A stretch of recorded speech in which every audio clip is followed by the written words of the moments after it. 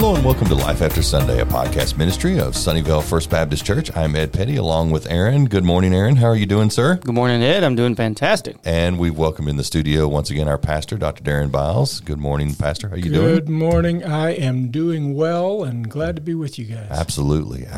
Well, we're going to jump right into it. Today is our part one of, we're going to cover another sermon series that Pastor preached back in 2022. It's called Living Courageously, and it's a study of the book of Joshua. And again, you can find these sermons. There's actually 11 sermons, and we may talk about that, an odd number there in a little bit. But go to our YouTube page, Sunnyvale First Baptist Church, our YouTube page, and you can see those sermons as well as all of his sermons. They are put on there very quickly, and it's a great way to listen again or listen for the first time. But today we're going to talk about the first 6 sermons, and we're just going to kind of just ask him some questions and just kind of break it down a little bit and discuss some things. So let's kind of start out with this. Every day for 40 years, Joshua woke up and saw a miracle. What was that miracle? Let's talk about it. Yeah, thank you. I love the study of Joshua. I think I say that every book that we study, which is actually true. But I would hate for you to get up and go, I don't love this one. I'm preaching on John, and I hate this book. Yeah. No, I really like it. I don't like it, but we're going to do it anyway. Yeah. Just for the record, I really did like this book.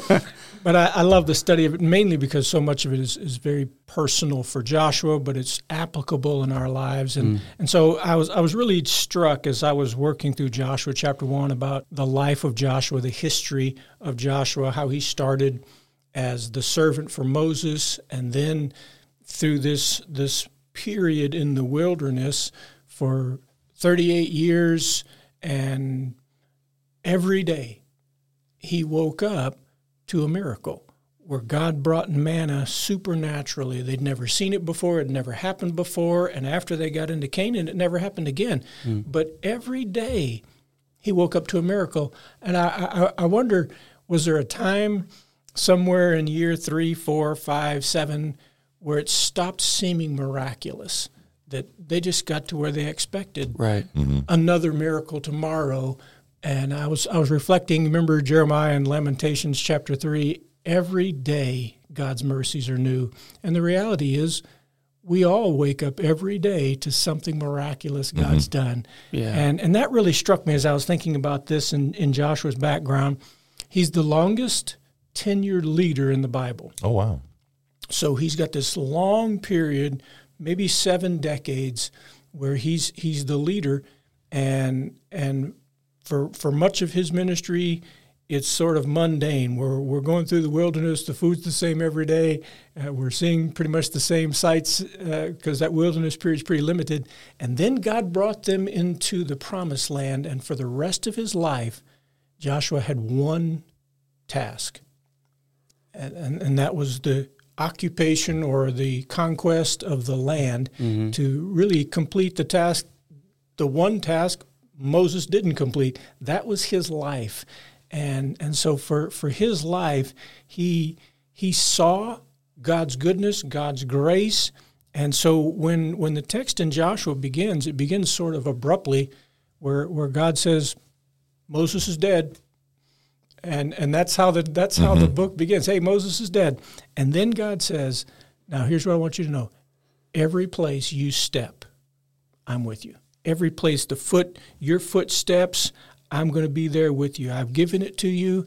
That's part of my promise. And so he began with that context that really led him into the completion of the task that God gave them. So the rest of Joshua chapter 1, really the first 9 verses, is building on, for me, that context that God led him throughout his life to this moment for this task. Well, you mentioned real quick, you mentioned verse 9, and you know, a lot of people have a life verse, and for many years, you know, I'd hear people talking about life verse. My kids went to a Christian school, and when the seniors would be having their senior day, they would mention their life verse, and I thought, I should have a life verse. And mine is actually Joshua 1:9, which says, have I not commanded you, be strong and courageous, do not terrify or dismay, for the Lord your God is with you wherever you go. Yeah. Great words of wisdom that no matter where you go, no matter what you do, as the sermon series is called, Living Courageous, Be Courageous, that God is with you. Yeah, I like this point that you made. I didn't know that Joshua was the longest tenured leading in Israel's history. And it just made me think about being a king in Israel. Didn't seem to be a great job to have, because you rule for a little bit, and then you either get ransacked and taken into captivity, or you die, or in some way you don't live very long. And yet in those times in Israel's history, when they have kings, they're kind of times of complacency where they're not going out and conquering like Joshua had to. They already have the land, and so they're living in, well, I'll use air quotes here because listening you can't see it, but in times of comfort almost, right? But with Joshua's sense, it's no, you're gonna be in war for a long time, and yet he lived through all of that, and so did most of the people, and they went and conquered as long as they lived in obedience. And they did what God had called them to do, and he has the longest tenured leadership in Israel's history, and that's an interesting. I'm thinking through that now of his obedience and walking in that, and God allowing him through his obedience to him, even though the task he was called to do was very difficult. He leads Israel the longest time period that Israel's ever seen. Yeah, and to your point, it's not really a glamorous task. You're just going to walk into this land and you're just going to fight for the rest of your life. Yeah, right. And when you get this spot, you're going to go help somebody else get that spot, and then you're just going to keep doing that until God says that's enough, and that's how he spends the rest of his life.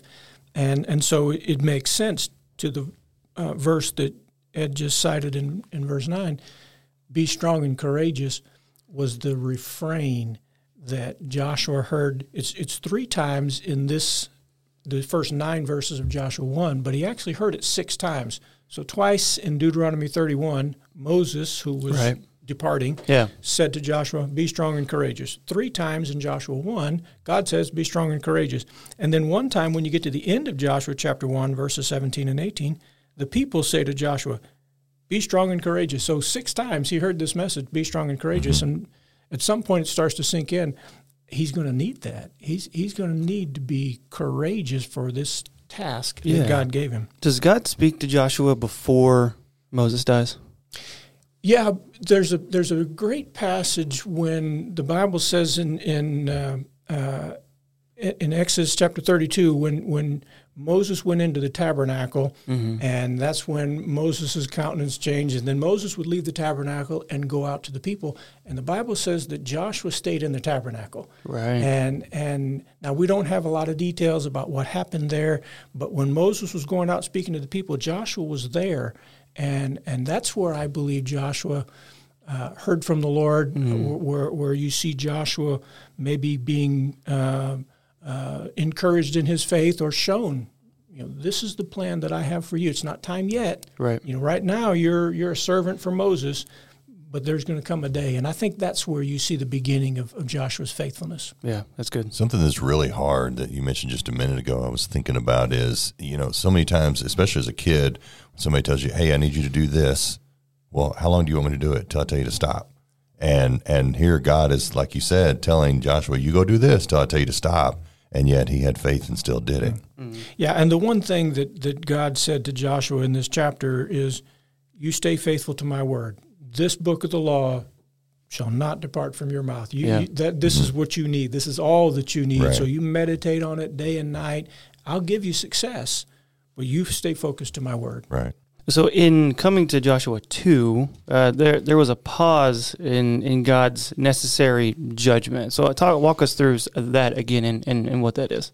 This is a fun chapter about a woman who receives the grace of the Lord in unexpected ways. We know about Rahab. We see Rahab in the lineage of Christ, but it's unexpected because what happens is they're in the process of coming into the land that God gave them, and they encounter a Canaanite prostitute. They encounter this woman who has a questionable past, and somehow God pauses what's going to be the conquest of the city of Jericho in order to extend grace to her. And that's what I love about this story. So backstory is Joshua sends spies into the land.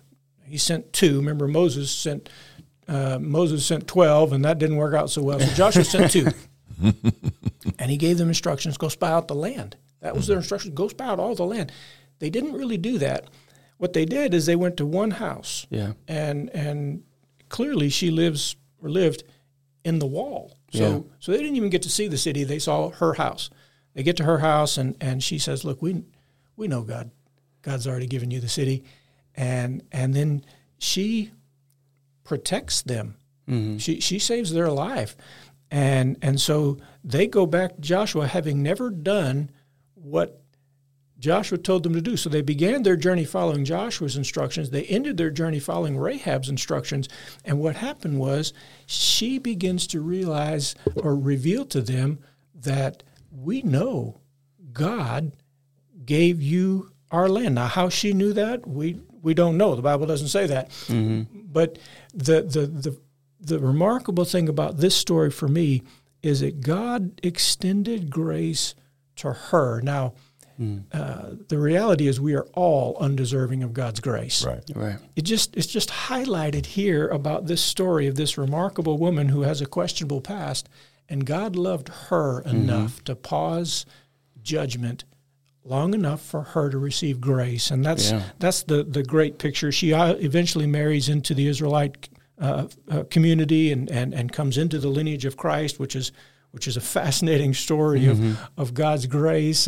And so in simultaneously in this story, you've got God's grace to Rahab, and then you've got these two spies who come to this land with what they thought was a task to spy out the land, and then God sort of interrupts their plans, and they end up kind of hiding in the rooftop, and then somehow through that, they recognize, we believe like she believes, God gave us the city.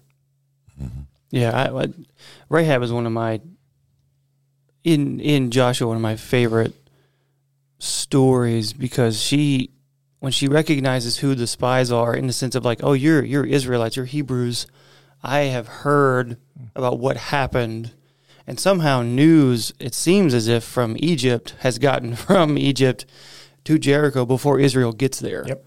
And so they know Yahweh and what he did to Pharaoh and all of that land. And so she's like, I want to be on this team, and however it is I can do that, let's do that. Yeah, and she did exactly what we talk about when we talk about what salvation means. Yeah. She heard about God, she trusted in God, and she acted on her faith. Right. Which is in reality the very same thing that all of us are called to do. Yeah. Bible says faith comes by hearing, and hearing the word of God. She heard about God, she believed, and she acted on her faith. Yeah. That's what salvation means. Yeah, and it's awesome to me that with Rahab, it's the first location that Israel gets to after getting on the command to go and take the land and drive everyone out of it.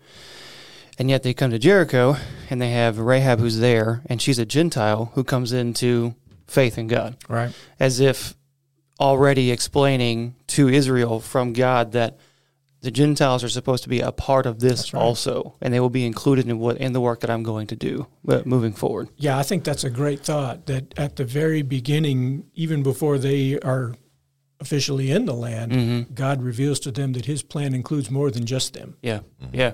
It's for the world. Yeah. And yeah. So moving on to chapter 3, this is where Israel crosses the Jordan. Now, the title of your sermon there when you preached on chapter 3 was called The Impassable River and the Untrodden Path. Explain what you meant there. Yeah, I was trying to highlight two different things that are going on as they're crossing the Jordan River, which in itself is a remarkable, miraculous moment where God brought them through a river during high tide season. So that was the impassable river. So you're coming to this river at the highest peak of flood stage, and so it's probably cold water because it's snow melting off from Mount Hermon and flowing down, so it's water cold, and it's on high tide season, so this is an impassable river. But along with that, God says to them, you're going into a land that you've never been before. You've never walked this path before, so no one but God is there to guide you. So that's what I mean about the untrodden path. So you're coming across a river, which is an obstacle, but even when you cross that river, you're coming into a land and you don't know where you're going. So what do you do when I can't get across this obstacle, and even if I could, I don't know where I'm going? Right. And that was the picture of this in Joshua chapter 3, where God was calling on them, demanding of them that they rely on him. You're not going to get into the land, and even if you get into the land, you're not going to know where you're going unless you follow my instructions. That was the one refrain that God was trying to get to them. So what do you do when you're facing something that only God can see me through? That was the picture that I wanted to try to apply in my life. If I face, I don't swim across the Jordan, but I face obstacles that only God can get me across. Absolutely. And so many times that it does happen, that just things we don't know where we're going, we don't know how we're going to get there, but God can get us there. Yeah, your point about this is a land that you've never seen before is an interesting thought, because I don't even think I think about that when I read through Joshua. You just assume that Israel knows what the land of Canaan is. Right. And yet, if the path from Jericho to Egypt, from Israel, where Israel would be, to Jericho down to Egypt is the common path to take, then the last Hebrew people that would have taken that path would have been Joseph and his family, because they were taken out of Canaan into Egypt because of the famine, and that was 400 plus years ago. Right. And so no one in the generations that are now moving up toward Canaan even know what the land looks like. Yeah, you had 12 spies that went into the land, but remember, 10 of those died. Yeah, exactly. So Joshua and Caleb arguably have seen the land. Yeah. But nobody else there at least has. From the mountain to... Right. Right, yeah, that's good. And so what I like about so not even Joshua. Joshua doesn't even know what he's getting into, and he's the leader. He's like, "Well, just follow me. We're just following whatever the Lord says." Well, it's like Abraham. That's right. Yeah. And so when God calls them to come up to the edge of the water, God says, "Don't just run out there into the water and start swimming. I want you to walk to the edge, and then you stand there." Yeah. And then watch and see what God does. So you walk out into the flood stage. Right. God didn't part the water till they stepped in. It'd been easier for them to just stand on the shore and wait until God does something. Right. Wait for the door to open. Just stop here and wait. No, they walked into the water. They got their feet wet. And then God did something. Yeah. And so it's a challenge of following God in faith. And then he talks about being faithful, being pure, cleansing themselves, to wait and see what God's going to do. How many from the Exodus event are left? Well, at this point, the numbers are unclear as you come out. You've got probably, depending on how you find the numbers, you've got 603,000 that the Bible says came out. Okay. But that's probably, the way I understand numbers, probably 2 million people that came out. But now, of all of those who came out, everybody over the age of 20 didn't survive the wilderness. Right. So you've got a small number of what was the remnant that's come through, and then the new families that were populated during the 40-year period. Mm-hmm. So some of them remember Egypt, or no, none of them remember Egypt, but they remember stories about it. Okay. And so all they know to this point is we were just wandering in the wilderness for a long time. I was just trying to get a picture of being told to stand in the water and wait to see. And so if anyone would recognize, I remember, or at least a story from before, that the Red Sea Moses and how all this. that. Yeah, exactly. How all heard this about happened. it. Okay. They heard about it, but they didn't walk through it. So this is their own. Yep. Well, it's no different than when you say you heard about it. We hear these Bible stories, right? Yeah, but we weren't actually there. But it's a great example of, how many times we just sit back and we wait? Okay, God, go ahead and I'm waiting for you to get this door open. I'm waiting for you to clear the path. When really God wants us to quote Nike, just do it. Yeah, right. Yeah. There's a fun internet Bible question. Internet's full of random Bible questions. Somebody actually texted me, as in like phone a friend, because I guess somebody had asked them the answer to the question. And the question was, how many times did God part the water? Okay. And so I'm thinking through, and so I told him 4. And he said, well, that's what a lot of people are saying, but some people are saying 5. And the 4, Moses, Red Sea, Joshua, and then Elijah and Elisha, where God parted the waters for both Elijah and Elisha right near Elijah's death. Right. So I said 4. He said, well, some people are saying 5. And the 5th one is from Genesis chapter 1, where God separated the waters from the waters. I said, okay, all right, sure. If you want to card that, if you want to include that one, it's 5. But this is one of those moments where God did something that none of them had ever seen before and wouldn't even think about. I'm just going to walk onto that water and the water is going to part. It doesn't work that way. Right. But God said, just walk out into the water. Yeah. This is going to be a funny one, but I've heard a fifth one too, but it wasn't Genesis 1. It was a guy talking about Jesus' birth. And I was just like, I'm out on that, man. I'm done with here.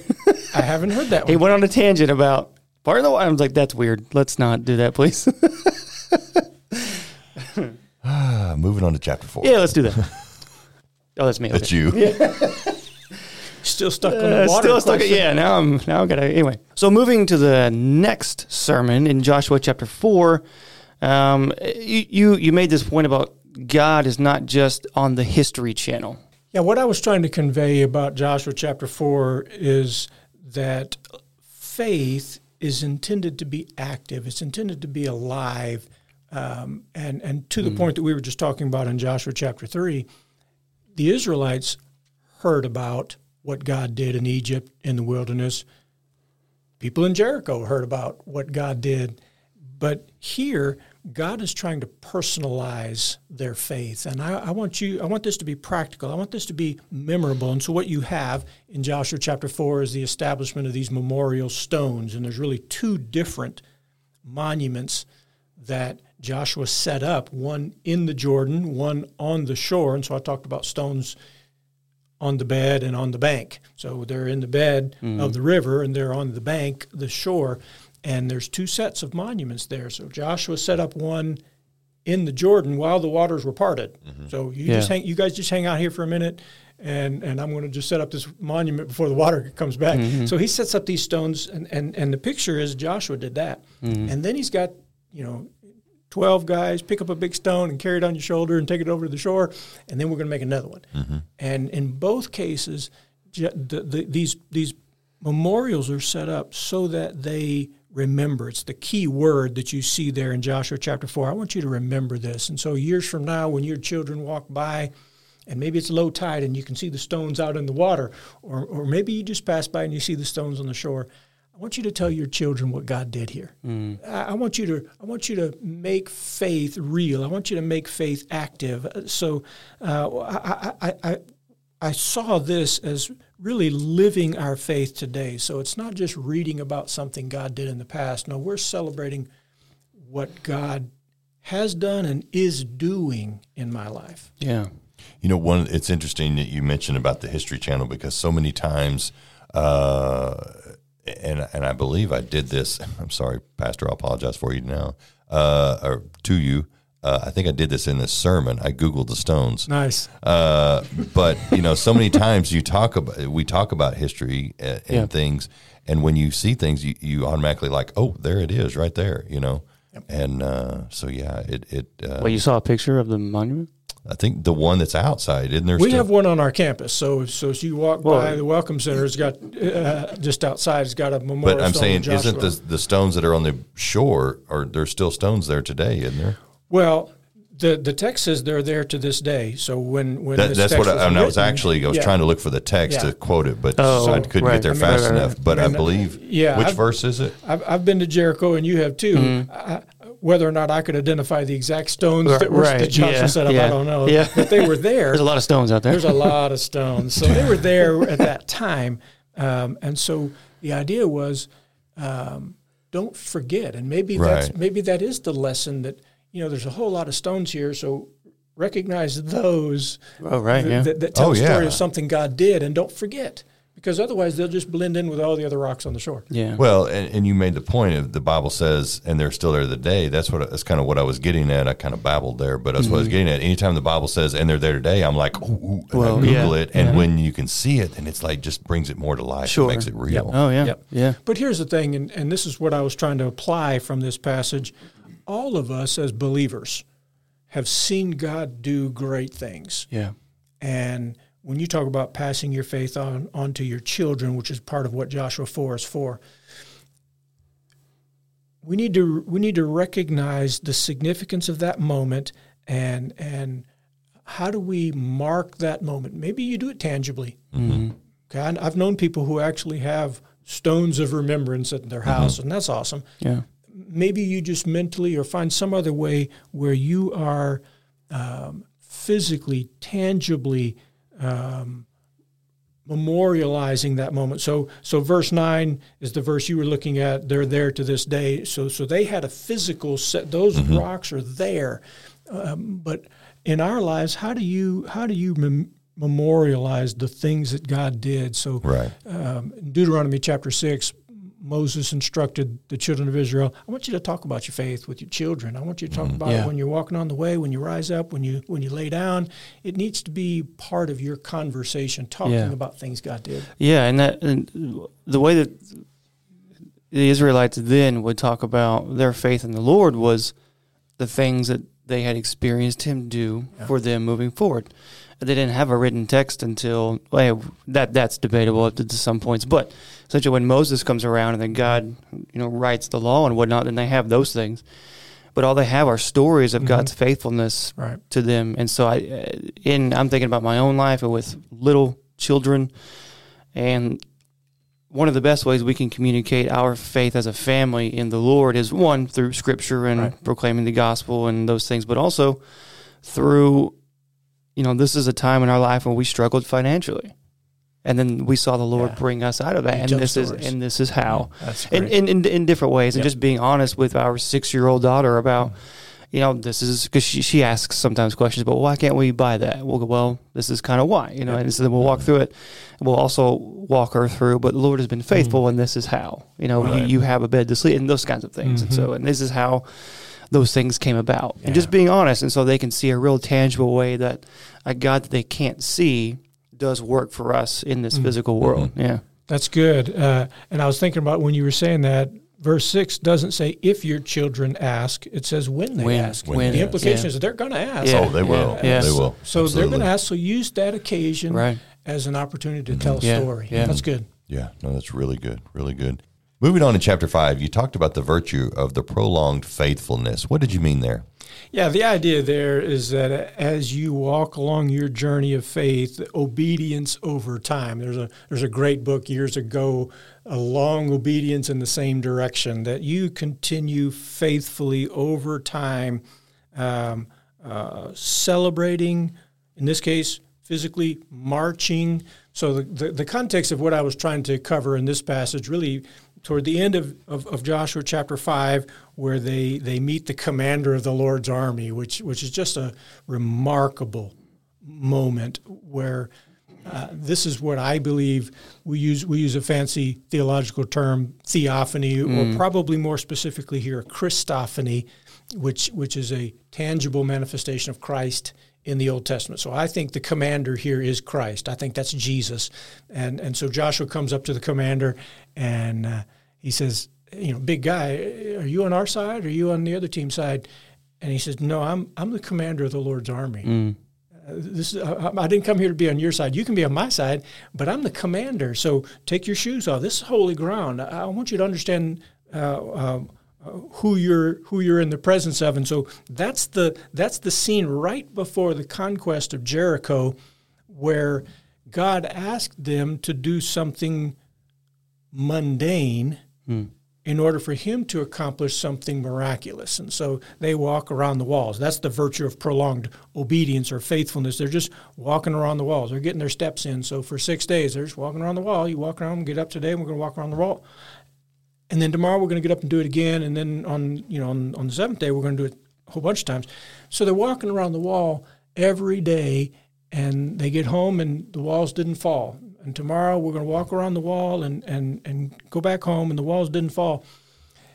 In faith that somehow God's going to do something. I don't understand it. I'm not sure why we're walking around the wall, because God hadn't really revealed to them what's going to happen. Hey, on the seventh time, on the seventh day, the walls are going to fall.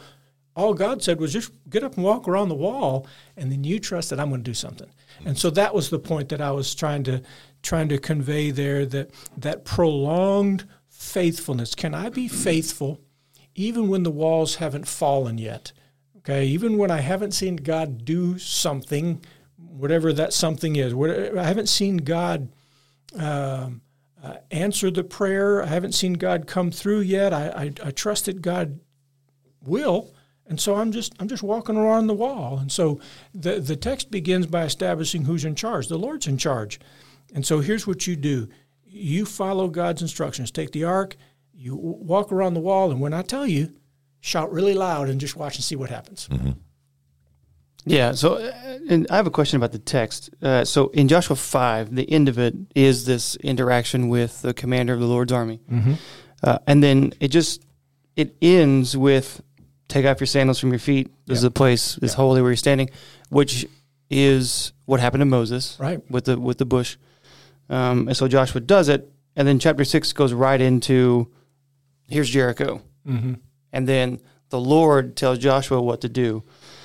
So is it written that way, do you think, because this commander of the Lord is telling Joshua in chapter 6 what to do, or is this a separate episode?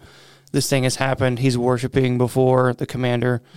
We believe it's it. I agree with you. It is a Christophany of Christ before his incarnation. And then he leaves, and then a couple of days later, now we have chapter 6, and then God speaks to Joshua and says, what do you think? Yeah, it's a fascinating question, and to be clear, the text doesn't say. So in chapter 6, verse 2, the Lord said to Joshua, right. We don't have evidence that the commander in chapter 5 says, I'll walk into the land with you, I'm walking around the walls with you physically. Most likely, Joshua sees the commander there. The commander says, this ground's holy. Okay, so the Lord's not there because the ground's holy. The ground's holy because the Lord's there. Right. It wasn't holy before. It wasn't. Yeah. It's holy now because I'm standing here. Yeah. And I think that's just the visual that Joshua has the privilege of seeing in that moment before we walk into that land. I'm here. And so then, the Lord sends them there and conveys to them the message. So how God spoke in verse 2, the text doesn't explain. Yeah. Did God speak to Joshua in a dream? Did he speak audibly? Did he speak through a prophet? Right, yeah. Was it the commander? Right. The text doesn't say, and so the way I understand that is probably this is the commander in chapter 5, and Joshua sees the commander there, but it seems like he may have been the only one who actually had that encounter with the commander. Right. And then Joshua is just leading, following the instructions. Yeah, that makes sense.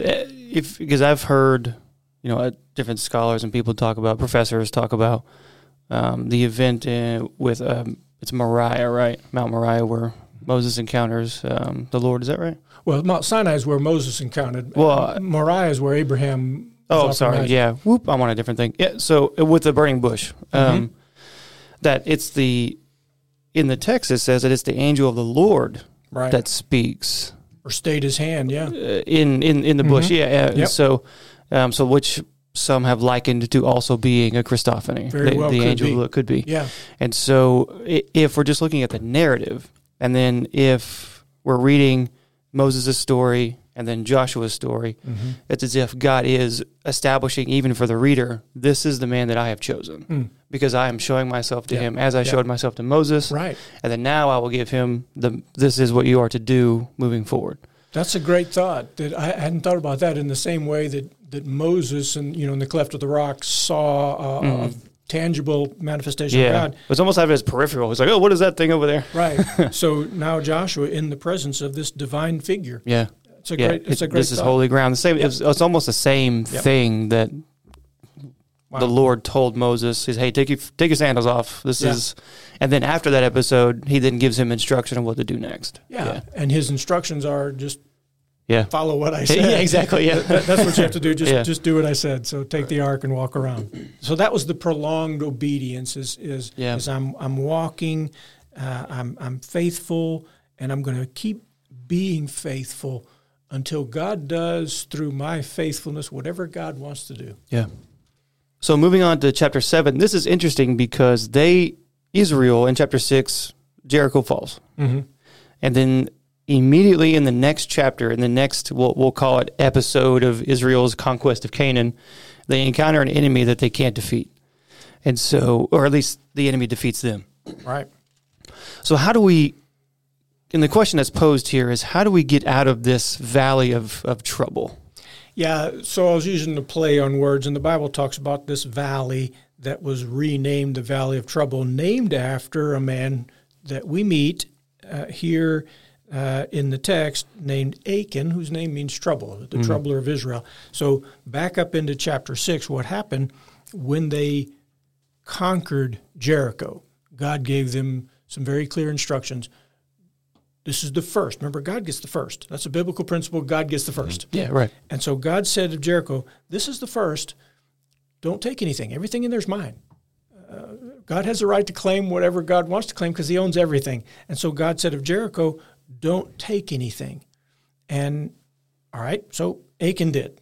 And what happened was God brought judgment on the nation because of the sin of a man.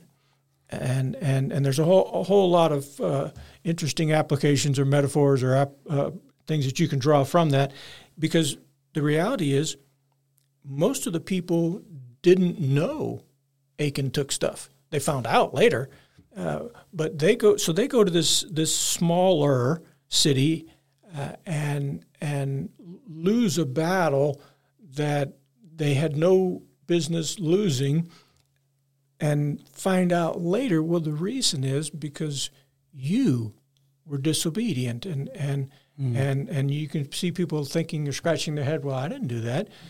Yeah, but he did. Yeah. And his sin brought trouble. That was the whole point about how do you get out of trouble. So this is not a message about how to get out of trouble with your spouse. This is a point about how do you get out of spiritual trouble. When I'm in that valley of trouble, I've either committed this sin, or I'm suffering because of the consequences of someone else's sin, and that's the tragic reality that a nation and many of those who lost their lives suffered because of his sin. And so they didn't lose because of the size of AI. They didn't lose because they had better military weapons or strategy. They lost because they sinned. And so God says, you're going to be in this valley until you get it right. You see all throughout the Old Testament, for sure, and it even happens in the New Testament, actually, that when God gives a command to not do something, he is really specific and does not play around with, Adam and Eve, don't eat this one thing. That's all you got, right? And then they do it. And then we see the result of that. One tree. You need all the others, just not that one. Exactly, right. Yeah. With this instance, don't take from just don't do it. Right. And then one person does, and they all, I believe it, on a Wednesday night, you've walked through really recently, is it Hezekiah? Is he the one that lets Babylon into the treasury and they can see? Right. And that's a no-no. That's right. That's a big no-no from the Lord. And what happens? They get ransacked. That's right. And they get taken into captivity. And that because of that mishap and judgment. That's right. And then with, I think it's Ananias and Sapphira in Acts. Mm-hmm. They're killed because of their disobedience and their lying. Yeah, you see throughout Scripture sometimes immediate consequences of sin, but you also see instances where other people are sometimes affected by someone else's sin. So think about the story of Jonah. Jonah's in a boat, and he's sinned. He ran from the Lord, and the boat is in peril, and everybody on board that boat is in peril. Not because of their sin, but they were in peril because of Jonah's sin. So they were all suffering consequences because of his sin. Now, they probably all had sin as well, but in that moment, they were suffering consequences of his. And that's the sad reality. And when you look at the text in chapter 7, verse 21, he didn't take that much. I mean, he changed the clothes and a little bit of money, not that much, enough that he could hide it in his tent. Right. So it wasn't that I'm taking enough to get rich. I just got attracted by a small little thing, and that little thing, we sometimes maybe we justify sin in our lives. Well, it's just a little thing. It's just a little thing, but you see the response in verse 22. Joshua sent messengers, and they ran. Yeah, okay, we got to fix this right now. Yeah. So there's a turn as you get to the end of Joshua chapter 7 where we confess our sin, we cry out to the Lord, we remove that sin, And that's how you get out of the valley. You turn back to the Lord. Yeah, you see that even there are decades of national unrest in Israel, starting with Saul and then his disobedience to the Lord, and then how that affects even leading into David's kingship and his sin, we know, with Bathsheba, and how that affects even his own family. Right. And Israel is just in this state for decades of just national, there's just within the inner workings of their government, it's just they're killing each other. And so there's a lot to learn from that. Yeah, and the interesting thing is you get to the very last verse of Joshua chapter 7. They name the place Valley of Achor. Again, same phrase, to this day. We still call that the Valley of Achor. That's where the trouble started. Right. Yep. And so that was intended to be another memorial. Yeah. That's where that happened. Yeah. Right. Yeah, that's good. Right. Absolutely. Well, this is where we're going to kind of land the plane on this episode. We've talked about the first 6 sermons in Pastor Deron's Living Courageously. It's been a study of the book of Joshua. Again, you can find all these sermons on our YouTube page. Just go to YouTube, look for Sunnyvale First Baptist Church. You can see these as well as all of his sermons. Any final words on the first 6 here? Well, this has been a fun study for me to walk through the very real life journey of faith, that the applications become tangible for all of us in our spiritual journey. Wherever you go, you're facing things you haven't seen before. You just follow God's word, and you circle back to the first thing that God told Joshua, just keep following my word. And that's the application we take from that. Absolutely. Absolutely. Once again, thanks for joining us here on Life After Sunday. Make sure you join us for the next episode where we will cover sermons 7 through 10. Plus the final episode. We may talk about that in the next one as well. Once again, thanks for joining us. Aaron, it's been another great one. Glad you are here as well. We'll see you next time on Life After Sunday. If what you have heard today has been helpful and encouraging to you, then please leave a review with 5 stars. If you'd also like to request future topics for discussion, then please email us at sfbclifeaftersunday@gmail.com. And now a word from Dr. Deron Biles, pastor of Sunnyvale First Baptist Church. Thank you for joining us for this podcast, Life After Sunday, a podcast ministry from Sunnyvale First Baptist Church. We are delighted that you have joined us today. I want to make a special invitation to you to come be our guest this coming Sunday or any Sunday at Sunnyvale First Baptist Church. Our address is 3018 North Beltline. We would be delighted for you, for your family to come worship with us. Our Sunday morning Sunday school starts at 9 o'clock. Our worship service starts at 10:30. We have Sunday school for all ages. We would love to meet you, have you a part of our church family. We'll look forward to seeing you. It is my honor to serve as the pastor, and I'll look forward to seeing you at Sunnyvale First Baptist Church. Life After Sunday is a podcast brought to you by Sunnyvale First Baptist Church. I'm Ed Petty along with Aaron Allen. Thanks for listening. Have a great week, and join us again next week on Life After Sunday.